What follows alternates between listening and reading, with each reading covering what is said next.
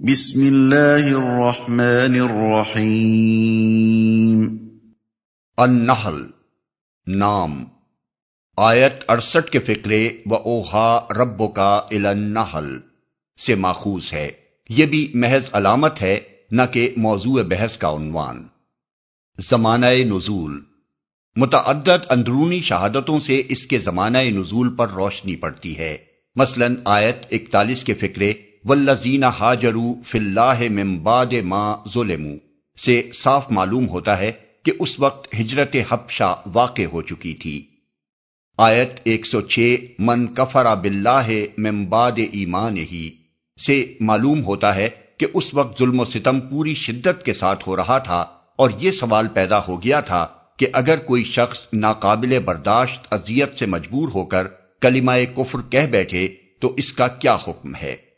آیات 112 تا 114 وَضَرَبَ اللَّهُ مَثَلًا قَرْيَةً سے لے کر ان کنتم ایاہ تعبدون کا صاف اشارہ اس طرف ہے کہ نبی صلی اللہ علیہ وسلم کی بعثت کے بعد مکے میں جو زبردست قحط رونما ہوا تھا وہ اس سورے کے نزول کے وقت ختم ہو چکا تھا۔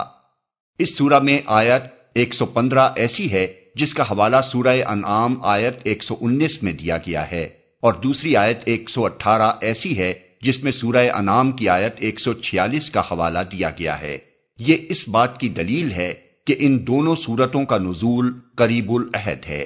ان شہادتوں سے پتہ چلتا ہے کہ اس سورے کا زمانہ نزول بھی مکے کا آخری دور ہی ہے، اور اسی کی تائید سورے کے عام انداز بیان سے بھی ہوتی ہے۔ موضوع اور مرکزی مضمون: شرک کا ابطال، توحید کا اثبات، دعوت پیغمبر کو نہ ماننے کے لیے برے نتائج پر تنبیہ و فہمائش، اور حق کی مخالفت و مزاحمت پر زجر و توبیخ۔ مباحث: سورے کا آغاز بغیر کسی تمہید کے یک لخت ایک تنبیہی جملے سے ہوتا ہے۔ کفار مکہ بار بار کہتے تھے کہ جب ہم تمہیں جھٹلا چکے ہیں اور کھلم کھلا تمہاری مخالفت کر رہے ہیں تو آخر وہ خدا کا عذاب آ کیوں نہیں جاتا جس کی تم ہمیں دھمکیاں دیتے ہو۔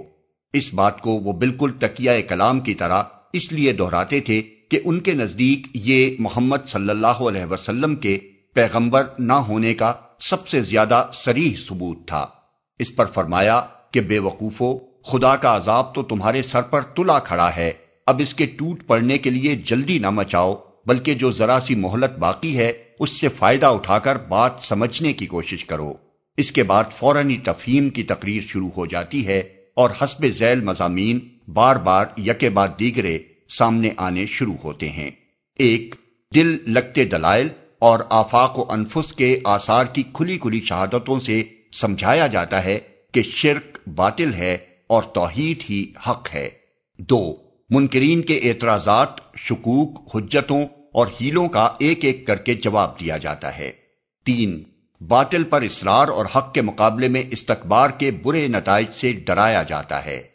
چار، ان اخلاقی اور عملی تغیرات کو مجمل مگر دل نشین انداز سے بیان کیا جاتا ہے جو محمد صلی اللہ علیہ وسلم کا لایا ہوا دین انسانی زندگی میں لانا چاہتا ہے، اور اس سلسلے میں مشرکین کو بتایا جاتا ہے کہ خدا کو رب ماننا جس کا انہیں دعویٰ تھا محض خالی خلی مان لینا ہی نہیں ہے، بلکہ اپنے کچھ تقاضے بھی رکھتا ہے جو عقائد، اخلاق اور عملی زندگی میں نمودار ہونے چاہیے۔